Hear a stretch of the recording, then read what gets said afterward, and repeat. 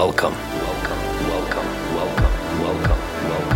Please stand by.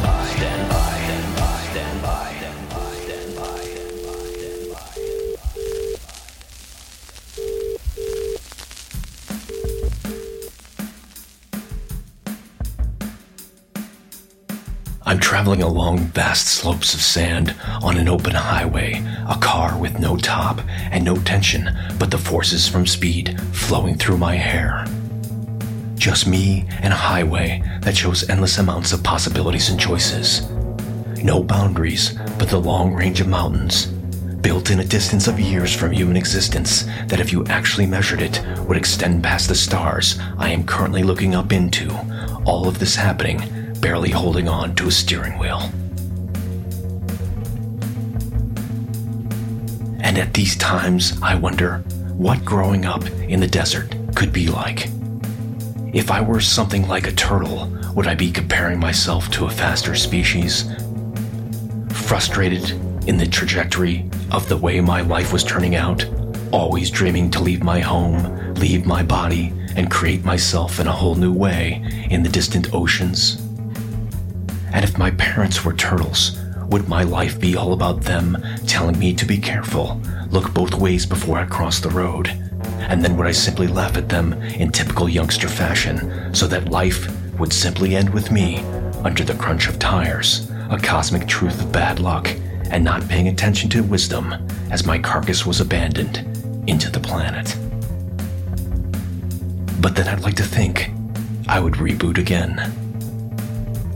My turtle DNA, fertilizing another life as a tumbleweed, my journey beginning again by tightly holding onto the earth, getting by on the little nutrients I can pull from my empty space around me, until I grow and become detached by the winds of adventure, and bound through the hills and valleys, unable to control my fate.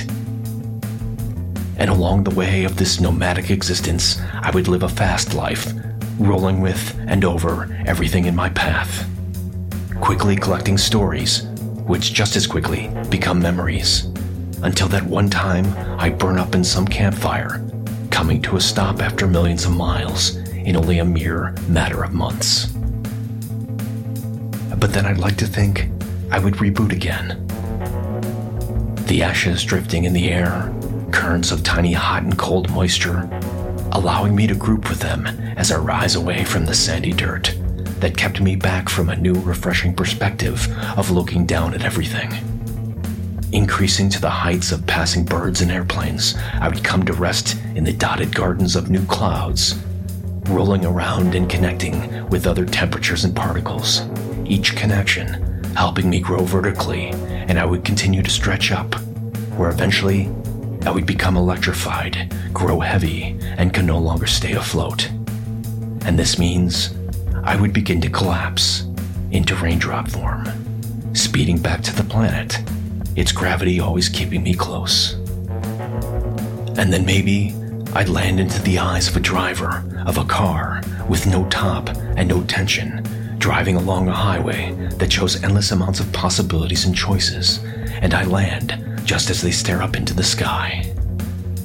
Now, because they're temporarily caught off guard, because they're scrambling to put the top back on in order not to get wet, they don't have the time to course correct the oncoming and very large semi-truck they seem to have steered into, still wiping away the drops of an empty sky.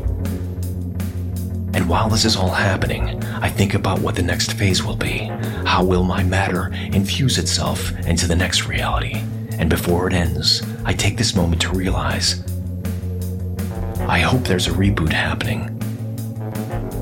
Because life was, life is, life will be so interesting.